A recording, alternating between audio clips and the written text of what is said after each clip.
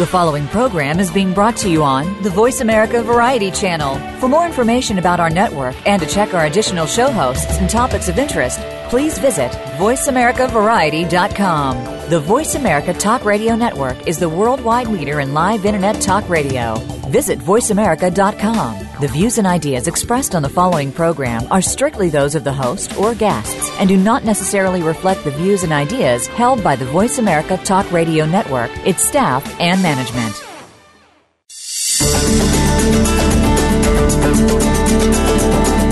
The most important thing about your business could be how your products are packaged.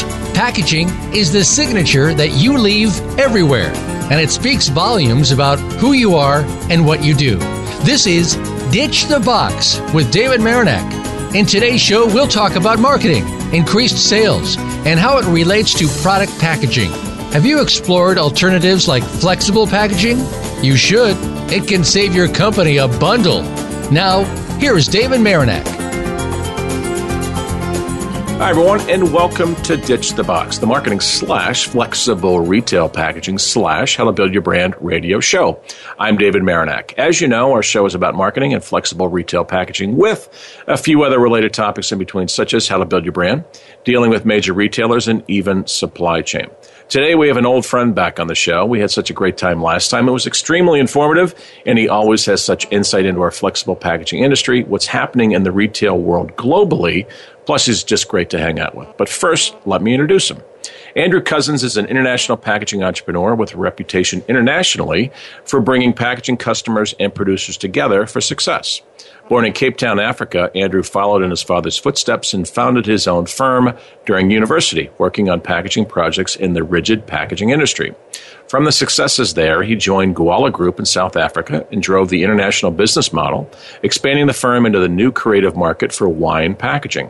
In 2008, he was asked to join Paxis Global in Switzerland as a packaging specialist in the international sales team.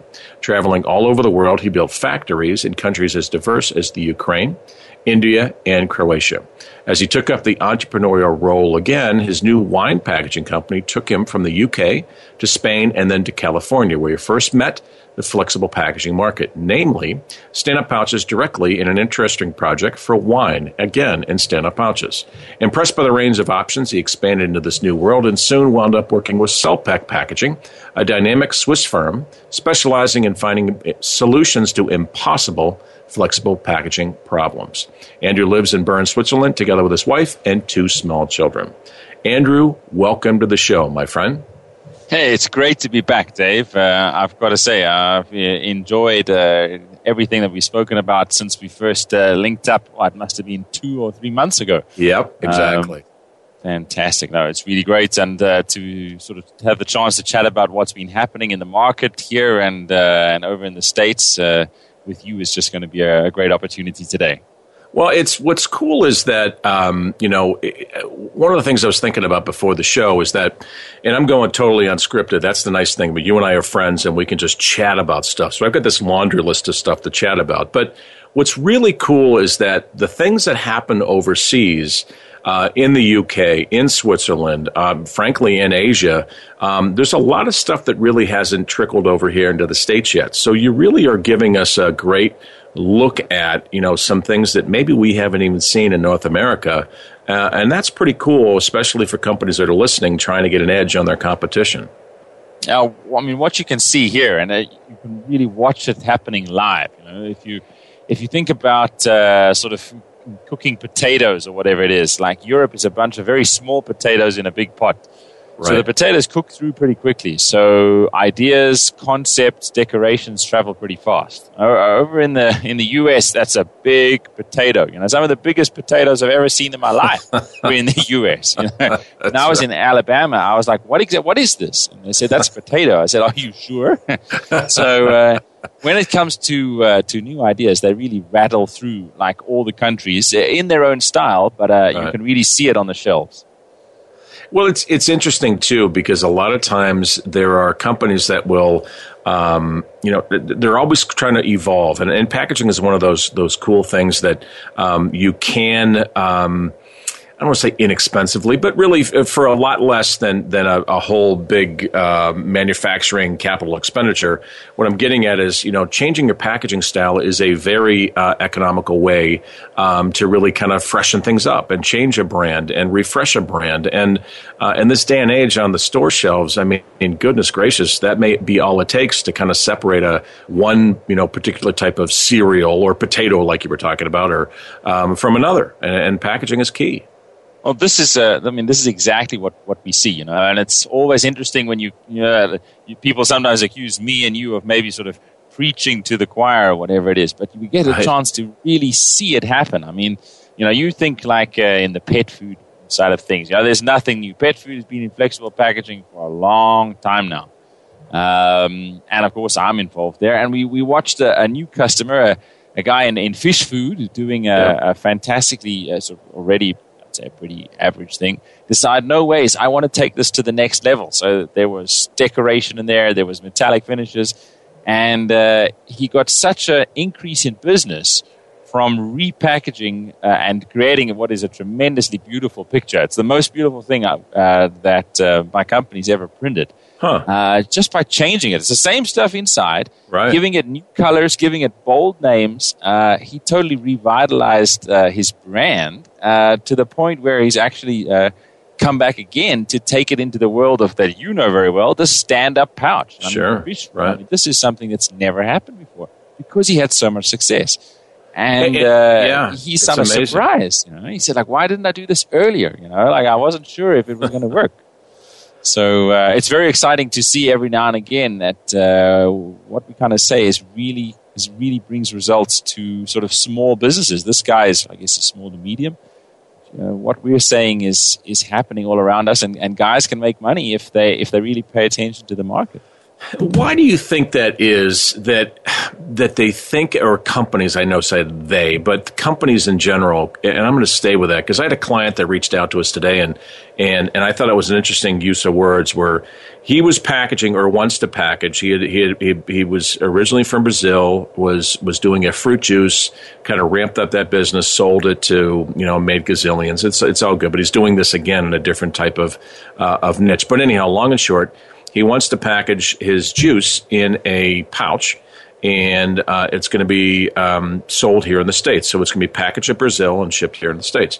But one of the words that he used is he said, I don't want what everybody else has. I want the packaging to be disruptive. And I love that because it speaks to you and me and the fact that being disruptive can really, like you said, separate, the competition and, frankly, build business.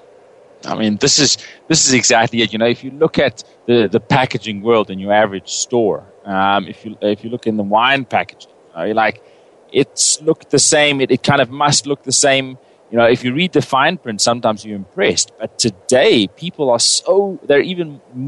at no time than ever before have people been more visually orientated. If you think about Instagram, Facebook, filter, no filter, what is it, Snapchat, all these crazy things. It's all about pictures and photographs and making it look not real. So when you try and sort of bring something hugely visual into flexible packaging, you can make the whole package a photograph, the whole package. All the way around, it's completely that. And I think this is what people are cottoning on to. And that was the fish food man. That's what he said. He turned his whole package into a fish tank. But isn't it interesting? Do you run into the same thing overseas in the fact that companies think of packaging at the last minute? I mean, yes, the fish guy and my guy here today with disruptive technology and disruptive packaging, but do you run into that a lot with your clients and that think of packaging at the last minute and kind of like, I don't know what we're going to do with it, throw it in a box or stick it in a bag in another box or something? Do you run into that like we do here in the States? Yeah, the bigger the firm, the absolute last minute it is. There's just a packaging. It kind of there it is, make it, and you kind of say, "Oh, guys, you forgot to send us, the artwork, or how it must look, or something like this." Right. I would say this is where the startup guys, the smaller guys, and I don't mean the one-man shows, have the advantage because the big guys, they've printed the same red turkey. To talk about Thanksgiving for 15 years. It's the same turkey on the same wrapping, and they're like, we love the turkey, and it's not changing. And I say that it's just not a consideration. And I think you hit on a point that I think is interesting, especially for a lot of our listeners, is that if you are a small player and not the mom and pop 1 or 2 person firm, but if you are a small player trying to gain market share and looking to out hustle, another operative word, they're out hustling the big boys. Look to your packaging. It doesn't necessarily mean that you have to go out there and create a new formula for, there's some sort of cutting edge like you talked about with your fish food guy. It's the same product. He revamped his packaging that totally kind of vaulted and resulted in increased business and obviously greater profitability. Yeah, this is something that it's so. At least in Europe, the how it looks is sort of secondary to how it functions. But in the wine business, because the guys were trying something new, how it looked, the colors, the writing, what it said, how it addressed, how you marketed it was the most critical. Was the biggest office in the whole plant was about graphic design, artwork, getting the message across, new names, and it was quite something. And I think that for the flexible guys that realize the power in this visual world, I say not to create the upside down, backwards, kind of bend your mind, but just to be really creative. I think they have a complete advantage, and you can see these things on the shelves. When the guys it's not about going crazy, it's just about using what you in the States and what I in Switzerland, what we have just off the shelf, what we can really produce.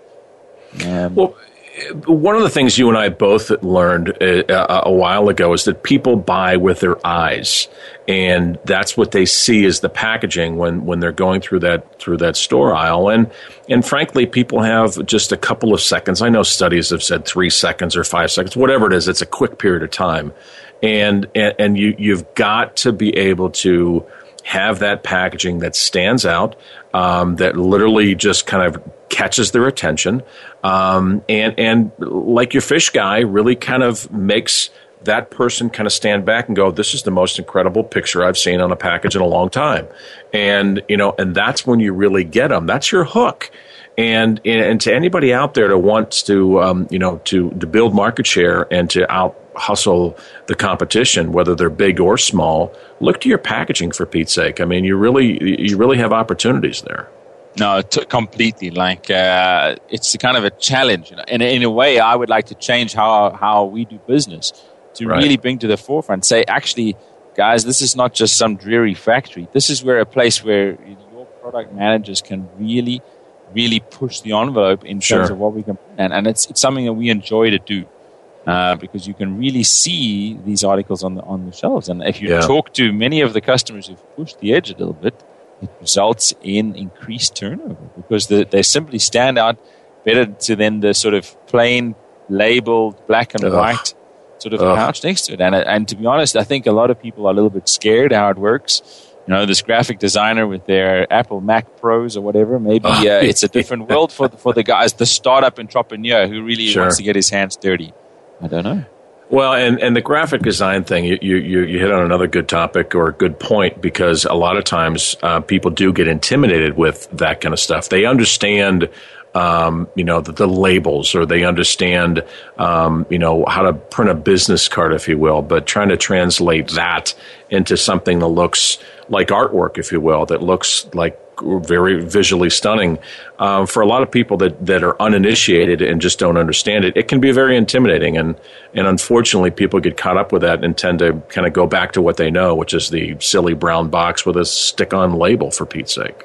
Now, that kind of ties right into some impressive stuff that we're working on and that I've seen as well, which is the world of digital printing. Yep. Which is it's a very interesting world. I say it takes away all the complication that exists with your sort of conventional printing processes, but adds in its own kind of different complexities at the same time. It's quite something for me. I've worked on heavy printing machines my whole career. Right. And to send off a PDF and have it back on a pouch sort of the next day, I have to say was something I'd never seen. Of course, now there were other things to consider, but this is something that's very hot over here in Europe at the moment. This kind of shortcut way, like it's easy to understand, because your average graphic designer comes out of university. He's used to printing on a desk jet, and you show him a printing machine that's capable of printing 500,000 pouches, and he doesn't know what it is. So whilst digital printing is still sort of brand new and in its infancy, it attracts so much attention in my inbox from customers wanting to know how it works. Yeah, and it's interesting because we've got the same setup here in the U.S. and it's definitely gaining traction. Number one, getting a lot of attention, and there's a lot of people that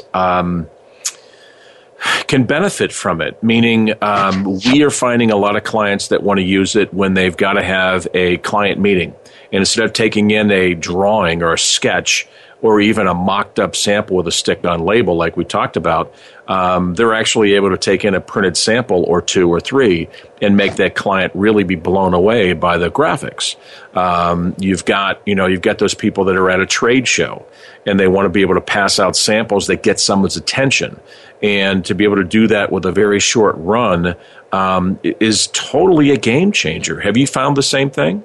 Exactly right. Like a client of ours is going to be able to go with 100 pouches to talk to their major buyers who are going to take this to the next level and to bring this kind of flexibility. And, we've changed the design. We've fiddled around with this at almost no cost. It would be impossible to do this with a conventional printing machine. But, of course, because digital printing is just brand new, it's not at all suited to volume business. It's, as you say, it's totally a quick hit. It's like in rugby. It's like an impact player. He can't play the whole game because he'll run out of steam, but he can come around and absolutely run like a madman for 10 minutes and score a touchdown. And that's kind of where digital printing comes in, is that it blows you away and sort of really can open doors. And I kind of encourage my customers, have a chat, have a think. And a lot of them are kind of, it's brand new. They don't know it exists because they come from the sort of very standard packaging. And it's what makes it wonderful is that it's like you said before, it's something you can literally do on a dime. You get your PDF at 5, and in the morning you've got finished samples on your desk. I mean, it just blows your way. I had to crack up laughing. I had to say I never experienced something like that before. It was great. And you're just like, wow. But then you talk to the guys about how big a lot size is for them, and where your conventional printing line, the guys are having agony because it's so small. The digital guys say it's too much. It'll take us all day. Because the machines are different things. So like in life, you can't have it all. You have to kind of play around. But that's where we come in. That's where where a little bit of education. That's where this show is taking us, Dave. I have to. Thank you. Just absolutely take my hat off to say that what you're putting on the internet for people to listen to, I think is just the music to the ears of the new entrepreneurs who want to get stuff out there on the shelves with new names, new brands as quickly as possible. So enough of the flattery, but I say that's the truth. But and I appreciate that, because what's at the end of the day, both you and I are trying to educate our clients, and when we educate them, they understand or get or they should get the understanding that we know what the hell we're talking about. You know what I mean? And we're trying to explain or teach people, and the more we can do that, the better off it is for everybody. No, that's exactly it. I mean, I was talking to a guy, he was a Swedish guy in France 2 weeks ago, who's joining the big rush of, what should we say, cereal-based products in plastic bags, in cardboard boxes, that are moving to a single-piece pack in flexible packaging. Yep. And it's absolutely amazing. It's like all of a sudden we'll have a technical meeting, and 3 or 4 of the guys are working on the same project for 4 different customers just in the same segment. You go, how does that? How can we be having like cereal day or cereal week? And it's the same with powders and things like this. Sure. And to sit down to this guy who's been in cardboard boxes and plastic bags for more than 10 years and kind of chat about the way we can play with sizes, the way we can play with the way you can open it. You can take the same pouch, you can put zipper in it, You can put a spout in it, with different sizes. Right. You can make it shorter, taller on the same machine. The guy was right. Are you serious? Like this would be impossible in the world of cardboard. Like this, that, and can I have like multiple colors? And can I do metallics? And it's like a new toy for a kid at Christmas. Exactly. Yeah. And the guy this was the whole thing, and you just go like, wow. But you see it happening on the shelves every week. You go into the shop, and there's a new, be it grain or be it some sort of funky nut mix or whatever that's moved from a cardboard box into a pouch with reclosable. That's the big thing. You can open it and close it, drop it, and it doesn't pour stuff everywhere. And it's happening all at the same time, which is really cool. What do you think was it for that guy in particular? I know we're all fetching at straws, if you will, but what is it that kind of got to him, or what opened his eyes to say, we got to try something different than the bag in a box kind of thing? Because I'm curious, because we run into the same thing here where it's kind of like we almost want to say, well, where have you been? We've been trying to sell you this kind of stuff for the last 5 years or more on the flexible packaging. But what was it that kind of, do you think, this particular client pushed him over the edge to try something new? I think there were the two biggest reasons here. I think the number one was flexibility in sizes. Yeah. Someone told him about the range of sizes available off the shelf from a pouch manufacturer. That was the big thing. He was like, wow, because he supplies the same stuff in different volumes around the world. And the second thing was the whole convenience factor, which you can't get in a cardboard box. Right. But being able to open and close with a zipper, or to being able to open and close with a large spout. He said many of the guys who use it in bulk often say that when they open it, they can't close it, or if it falls over. And so he'd love this one-piece functional packaging. And in terms of pricing, like with the volumes that he's talking about, the mixes, we can get pretty aggressive. So you can just say his customers kind of encouraged him to say, maybe there's a better way out there. Right. That was sort of the drive, But what you can also say is that these guys have no idea about what a pouch is. This is something that was very amazing. That how it works and what it can do. I may as well be talking water on Mars or whatever. Right. This was really quite a surprise, because these are packaging specialists, but the pouch really blurs the line between bag and box. It's interesting because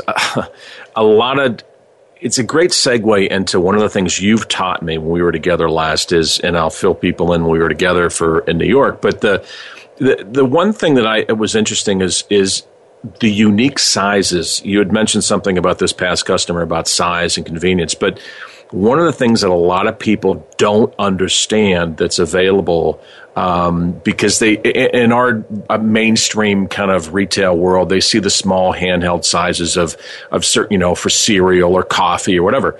But one of the things you taught me is that there's this whole other world out there with these big, massive, like that king size 12-pound stand-up pouch you showed me before with a spout at the top of it or whatever. There's a ton of things that are possible with flexible packaging that you couldn't even fathom in other types of packaging.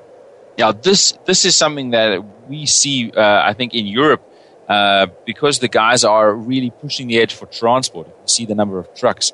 And Cellpack does a lot of business with the sort of technical building guys, which was kind of the groundbreaking, because these guys were looking for packaging that met the demanding requirements of ready-mix concrete, cement, special additives. Makes sense.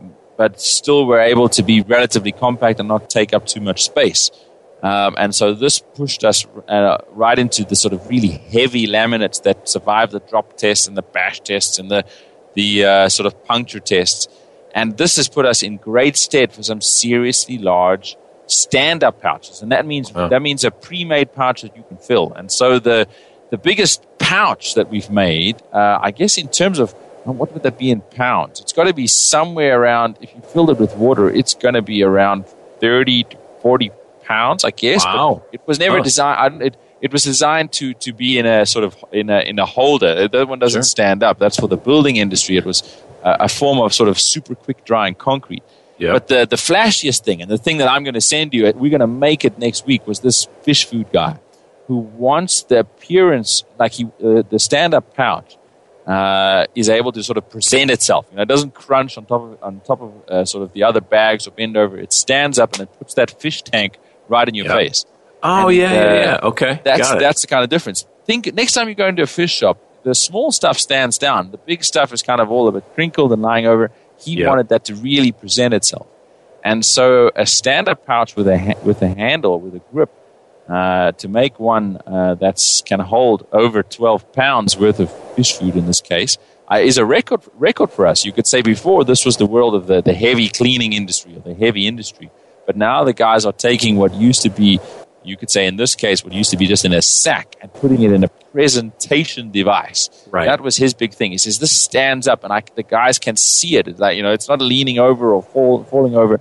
It stands up. So there's a world out there in liquids and in dry stuff in Europe in very large pouches that, for me, it makes it kind of exciting because the US bigger is better.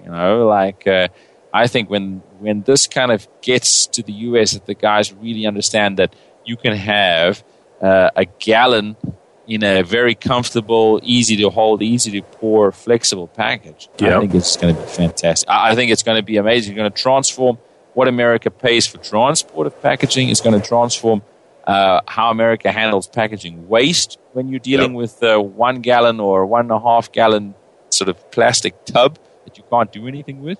I think it's just going to absolutely transform the average housewife's number of black bags. To fill with these things.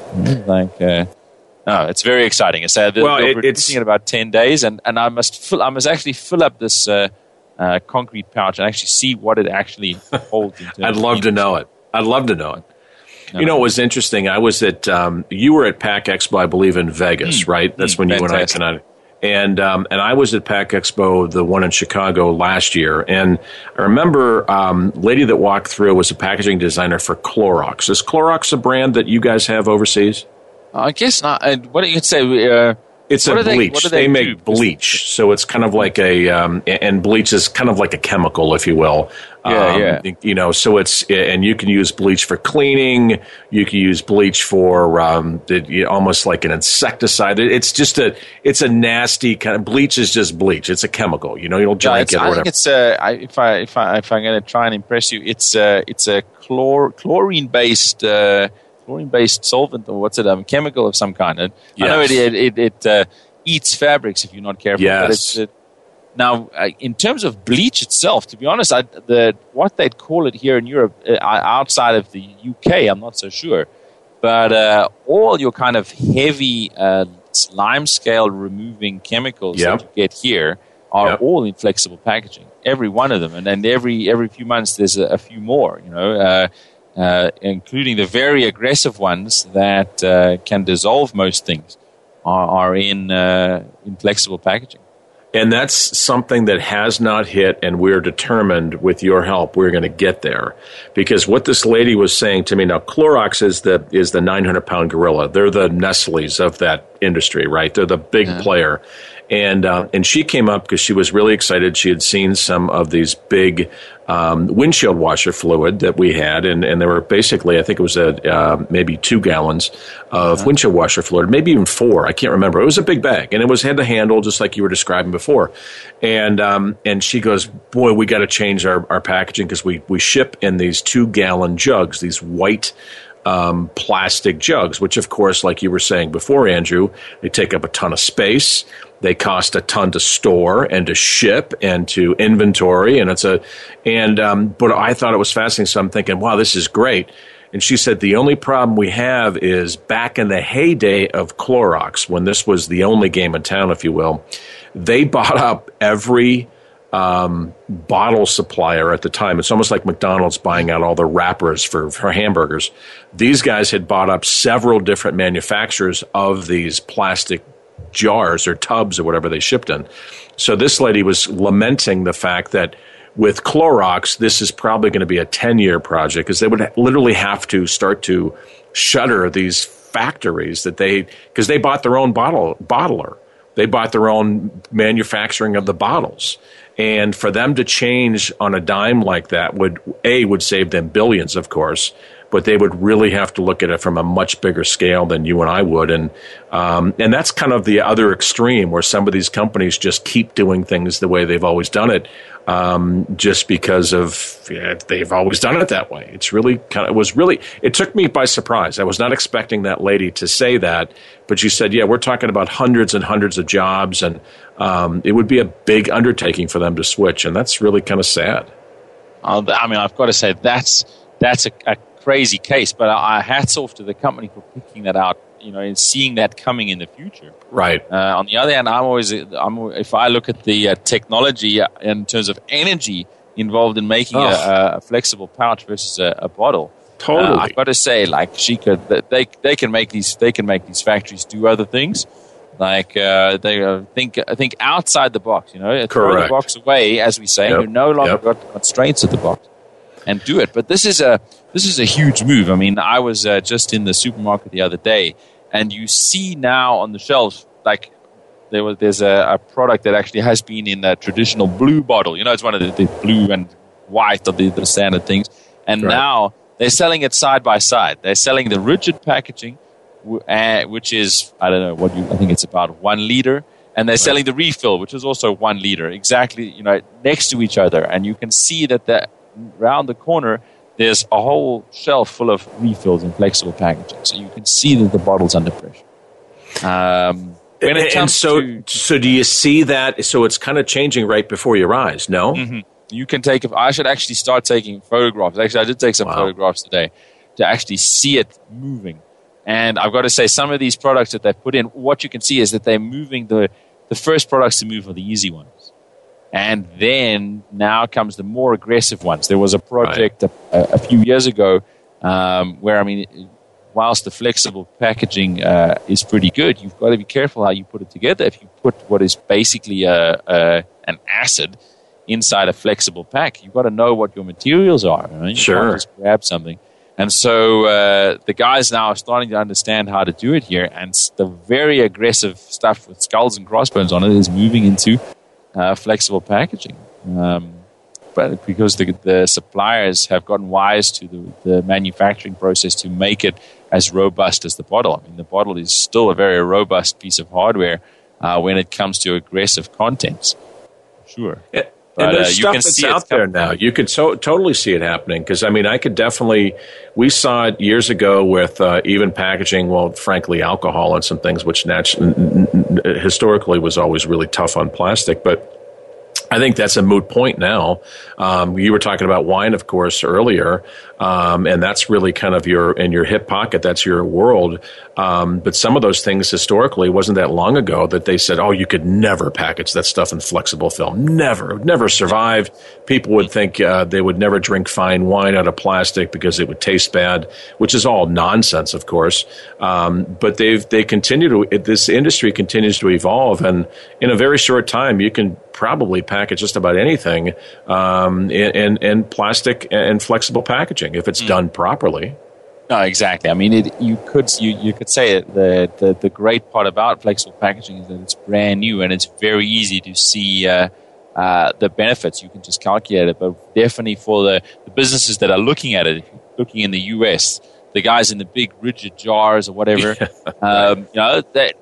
it's not about jump in. It's about choose the guy that can support you very well in the changeover, that can do some tests depending on what you've got in your product, and move across. Because I say, like anything that's more efficient, you've just got to pay more attention to it. If you're driving a big old truck, it can take a lot more before you notice anything changing. Whereas when you're driving something that's finely tuned, that takes up so much less energy, so much less space, but still is able to do the same job, you know that you've got to pay close attention and have a strong partner to help you with it. And this is something which is so critical in the packaging world today, when everyone is looking for that edge. Yep. Everyone is looking for how can we move. Yep. And if I look at what's happening in the northern United States. Like, it's here. It's arrived. Everyone's interested. Everyone knows about it. Firms in all the sort of associated businesses, be it like the guys that do molds, be it the guys that do inks, be it the guys that do glues or labels, the guys that do closures, are all aware, chaps, this is coming. This is coming. This is going to change our kind of business. Let's get some projects. Let's see what we can do, be one step ahead of the rest. And that's really great. It's going to create some opportunities. It's going to hurt some firms, but I think in the end, it's going to generate and it's going to sort of revitalize the industry that you're absolutely deeply involved in. Well, it's a great tie-in too, because as you were talking about, we were talking about obviously liquids and bleach and all kinds of other stuff. But one of the things that kind of popped into mind was the retort world. It's happening now with some of the big, colossal Campbell's soup, which is, that's like apple pie in the U.S. I mean, this is a brand that's been around forever, and they're now beginning to kind of realize, hey, wait a minute.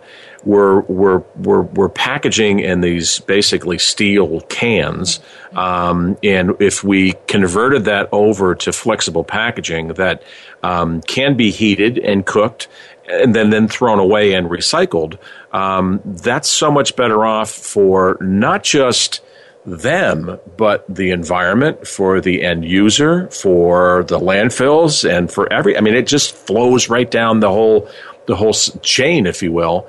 And are you finding that retort and those types of cook and bag applications are also pretty big in Europe?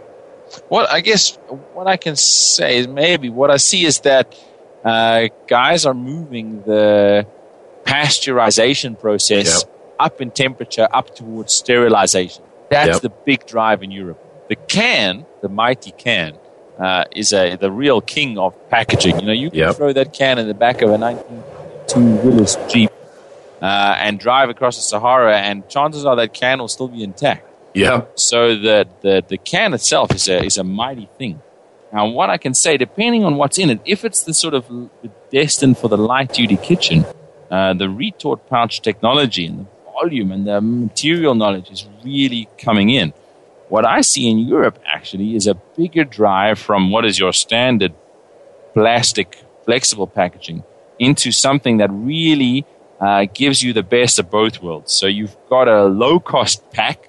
It doesn't cost you a lot, but you can really cook it well over 100 degrees. Correct. With no problems to the laminate, with no danger of chemicals transferring into the food.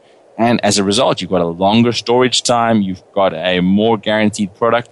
And we've got several projects running where the guys are changing the materials to be able to sort of cross the 100 degrees barrier and head towards sterilization with the standard format pouch, which to me is much more exciting because the retort pouch is an interesting world that's quite specific.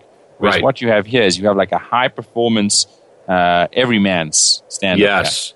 So, and I'm going to stay with that, and I hate to butt in there, but I want to stay with that for a second. Why do you think, and I know we kind of danced around it earlier, but why do you think companies are so hesitant to even try this kind of stuff? Is it fear of the unknown, Andrew? Is it no, that's just not possible? Do they just think, how is it that, because you really have cut your teeth in your world to kind of really do those oddball things that not many people can do. How do you get people to finally break through and really take a chance and try something new? I've got to say, what you do is you sit down with the guys who are, what am I trying to say? You need a problem. That's the quickest way. You need the guys to say, we've been using this and it's not giving us what we want. Be it we want more decoration, be it we want more shelf life, be it that we are just wanting the edge. You need the guys to sit around and say, we're willing to try something to solve the problem to get to the next level. Right. And like right now, let's say actually about 3 days ago, I was actually knee-deep in sauerkraut. There's a very interesting story behind that. Keep going. I love it. And just in terms of the guys trying to get the edge here, and this is a massive, massive industry, very seasonal, just in terms of looking at new procedures to give them the edge. But what you could see is that the whole company realized, okay, we can get more out of our product if we look at the packaging. And that makes everything so much easier for the packaging supplier, because they open the door and say, we don't actually understand how your packaging works, but we think you might be able to offer us more. And that's the sort of key. I mean, you can do some sort of heavy-handed direct approach stuff, right? But then you need to have a lot of luck on your side. Yeah. If you can say to the guys, hey, some of the big brands are doing this kind of research, all of a sudden the door's open. And in this case, it wasn't the door, it was the roof through which sauerkraut was pouring onto a guy who was busy digging it with a fork, standing basically waist deep in sauerkraut. Wow. I didn't actually know there was so much sauerkraut in the world. I was going to say, I don't know, it takes a lot of cabbage to do that, man. Yeah, I've never thought about sauerkraut as a dangerous product, you know. And this guy, Pierre, was in this. It's hard to describe. It's something about half the size of a basketball court. About what? Let me put it in yards. So it's got to be about 6 to 7 yards high.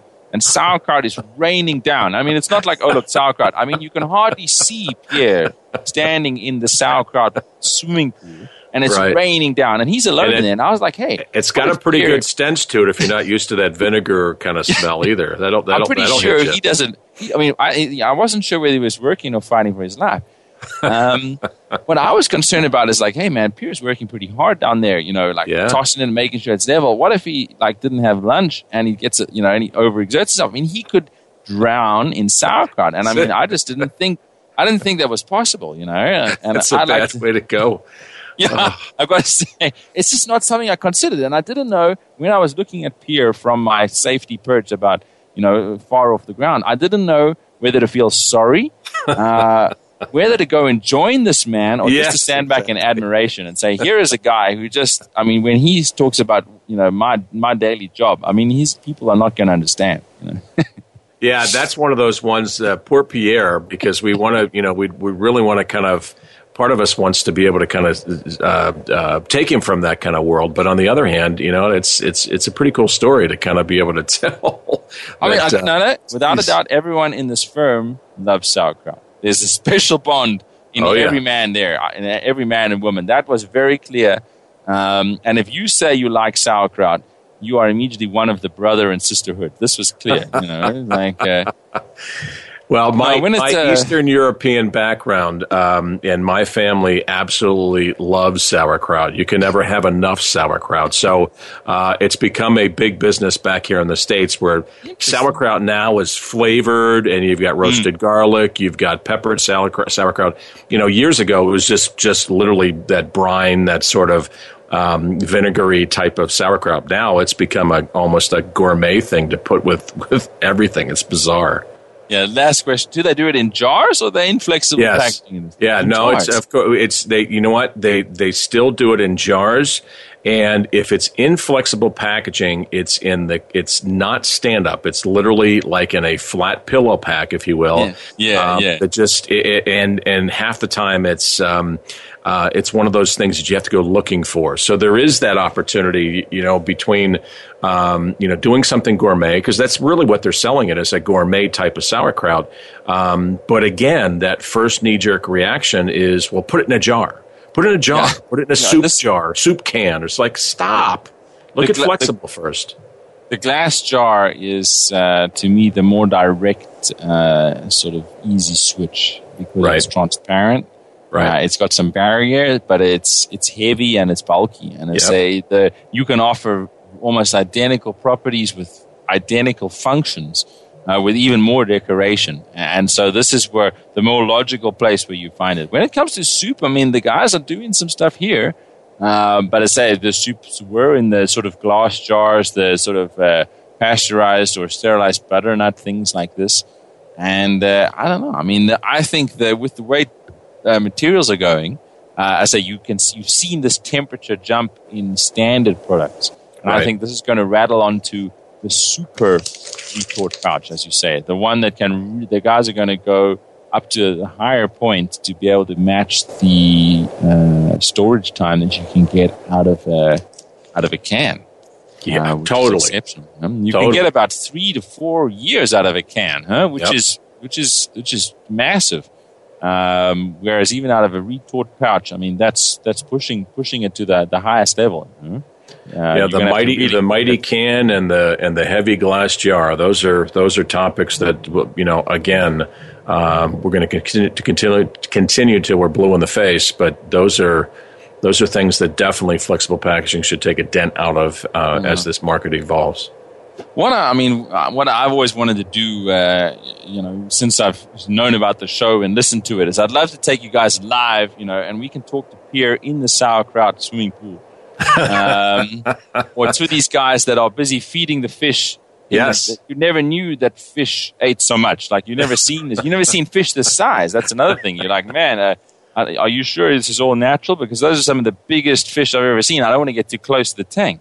Right. To sort of maybe even that would be something fantastic to introduce, is really go live to where the chaps are filling and ask them why they make the decisions, and maybe not the small guys, but the chaps who are really sort of pushing the mold or going against an interesting show. Right. Yeah, because you'd almost want to say, because I know a lot of times people would say, well, we do it this way because Joe says we have to, or, well, frankly, or they'll give us that excuse of, well, our equipment's set up for that.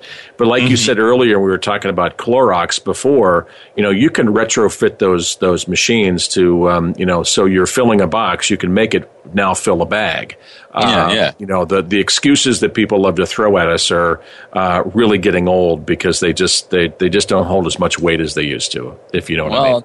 I think I'll pop you some pictures from the detergent and sort of heavy cleaning aisle of my local sort of American-sized supermarket.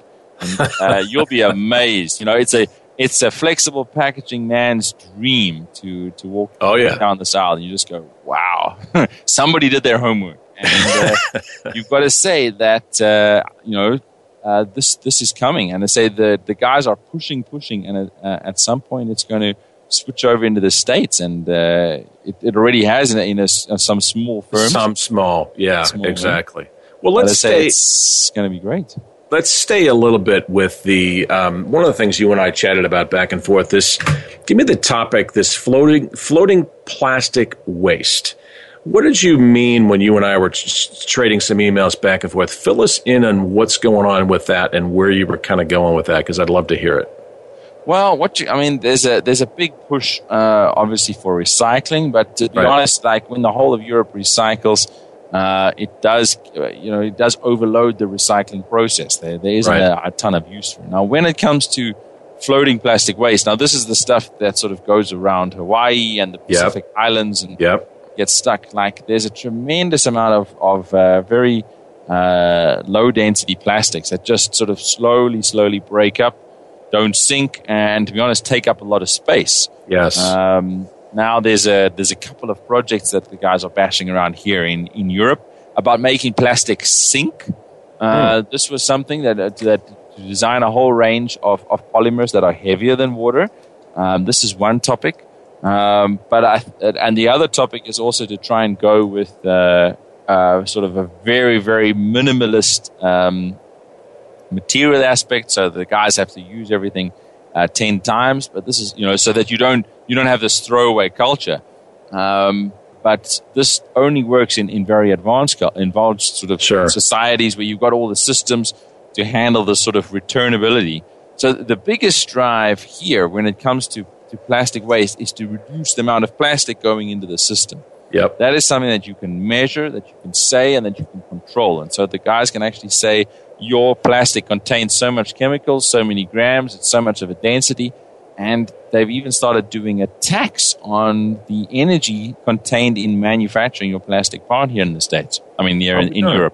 Wow. So this is because you could say this is a concrete way. As soon as you start inventing non-existing plastics, they don't always work, or they don't offer the same procedures, or they're not able to work with the same levels of flexible stuff like this. So you end up creating problems. Where as soon as you say, guys, we need to minimize and we need to track everything that you're pouring into your plastic plant to produce, you can very quickly see if the guy is actually producing efficient packaging, using efficient packaging or not. That's fascinating because you're right. I never thought of it. That would really help. And so this is, whilst you might say 20 years, maybe we're somewhere. What you could say is that plastics that are heavier than water, these are few and far between, and they're not flexible. Right. And if you start trying to make sort of everything super heavy, it's still going to get thrown away, super thick and heavy. Right. It's still going to get thrown away, and it's going to take even longer to break up, to turn into whatever it is. If you minimize it, if you think about it, we still drive petrol and diesel cars. Correct. Just use less petrol and less diesel. Well, and that's a great comment because a lot of times people get caught up in these newfangled materials that are out there and all this other kind of crap that are quote unquote biodegradable and all this other jazz. But at the end of the day, and you and I talked about this, I believe, in our first time together, was that the best way to help our environment, far and away to this day, is reduce the amount of packaging that goes either to a landfill or is disposed of or whatever. Exactly.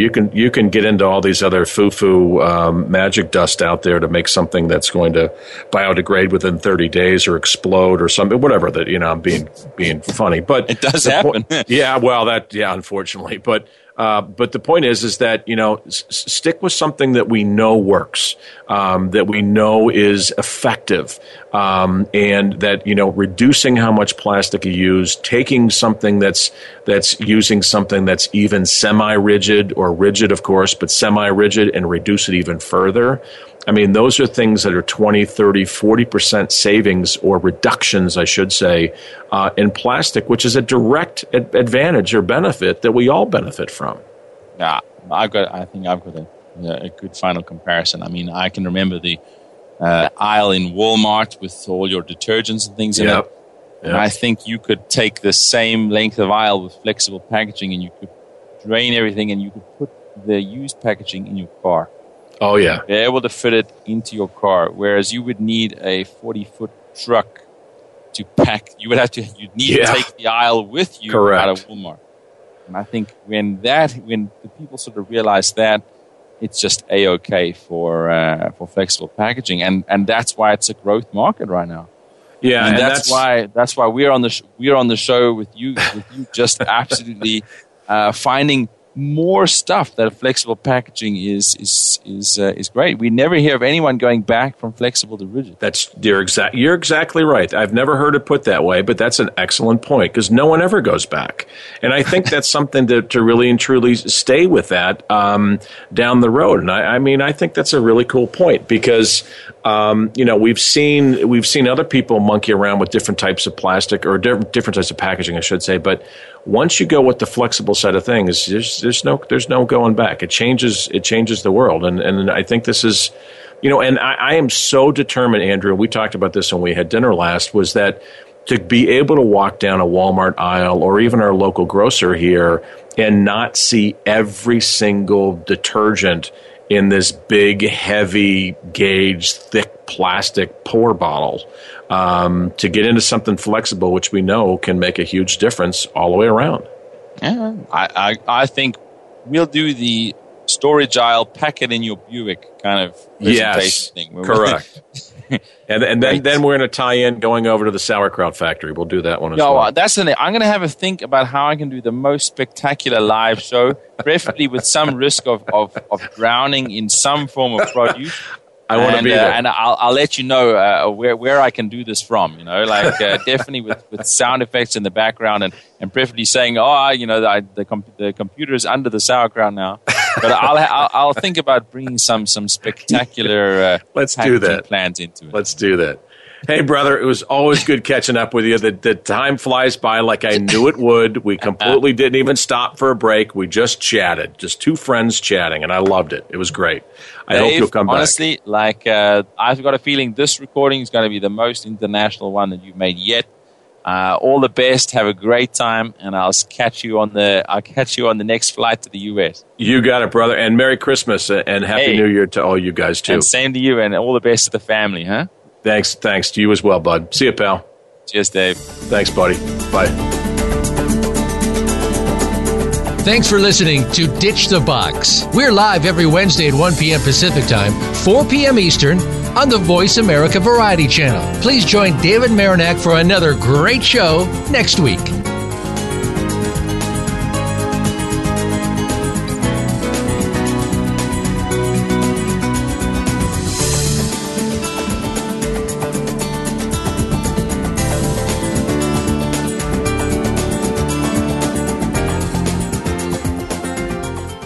You've got a great product, and it's now on the store shelves at all the major big box retailers.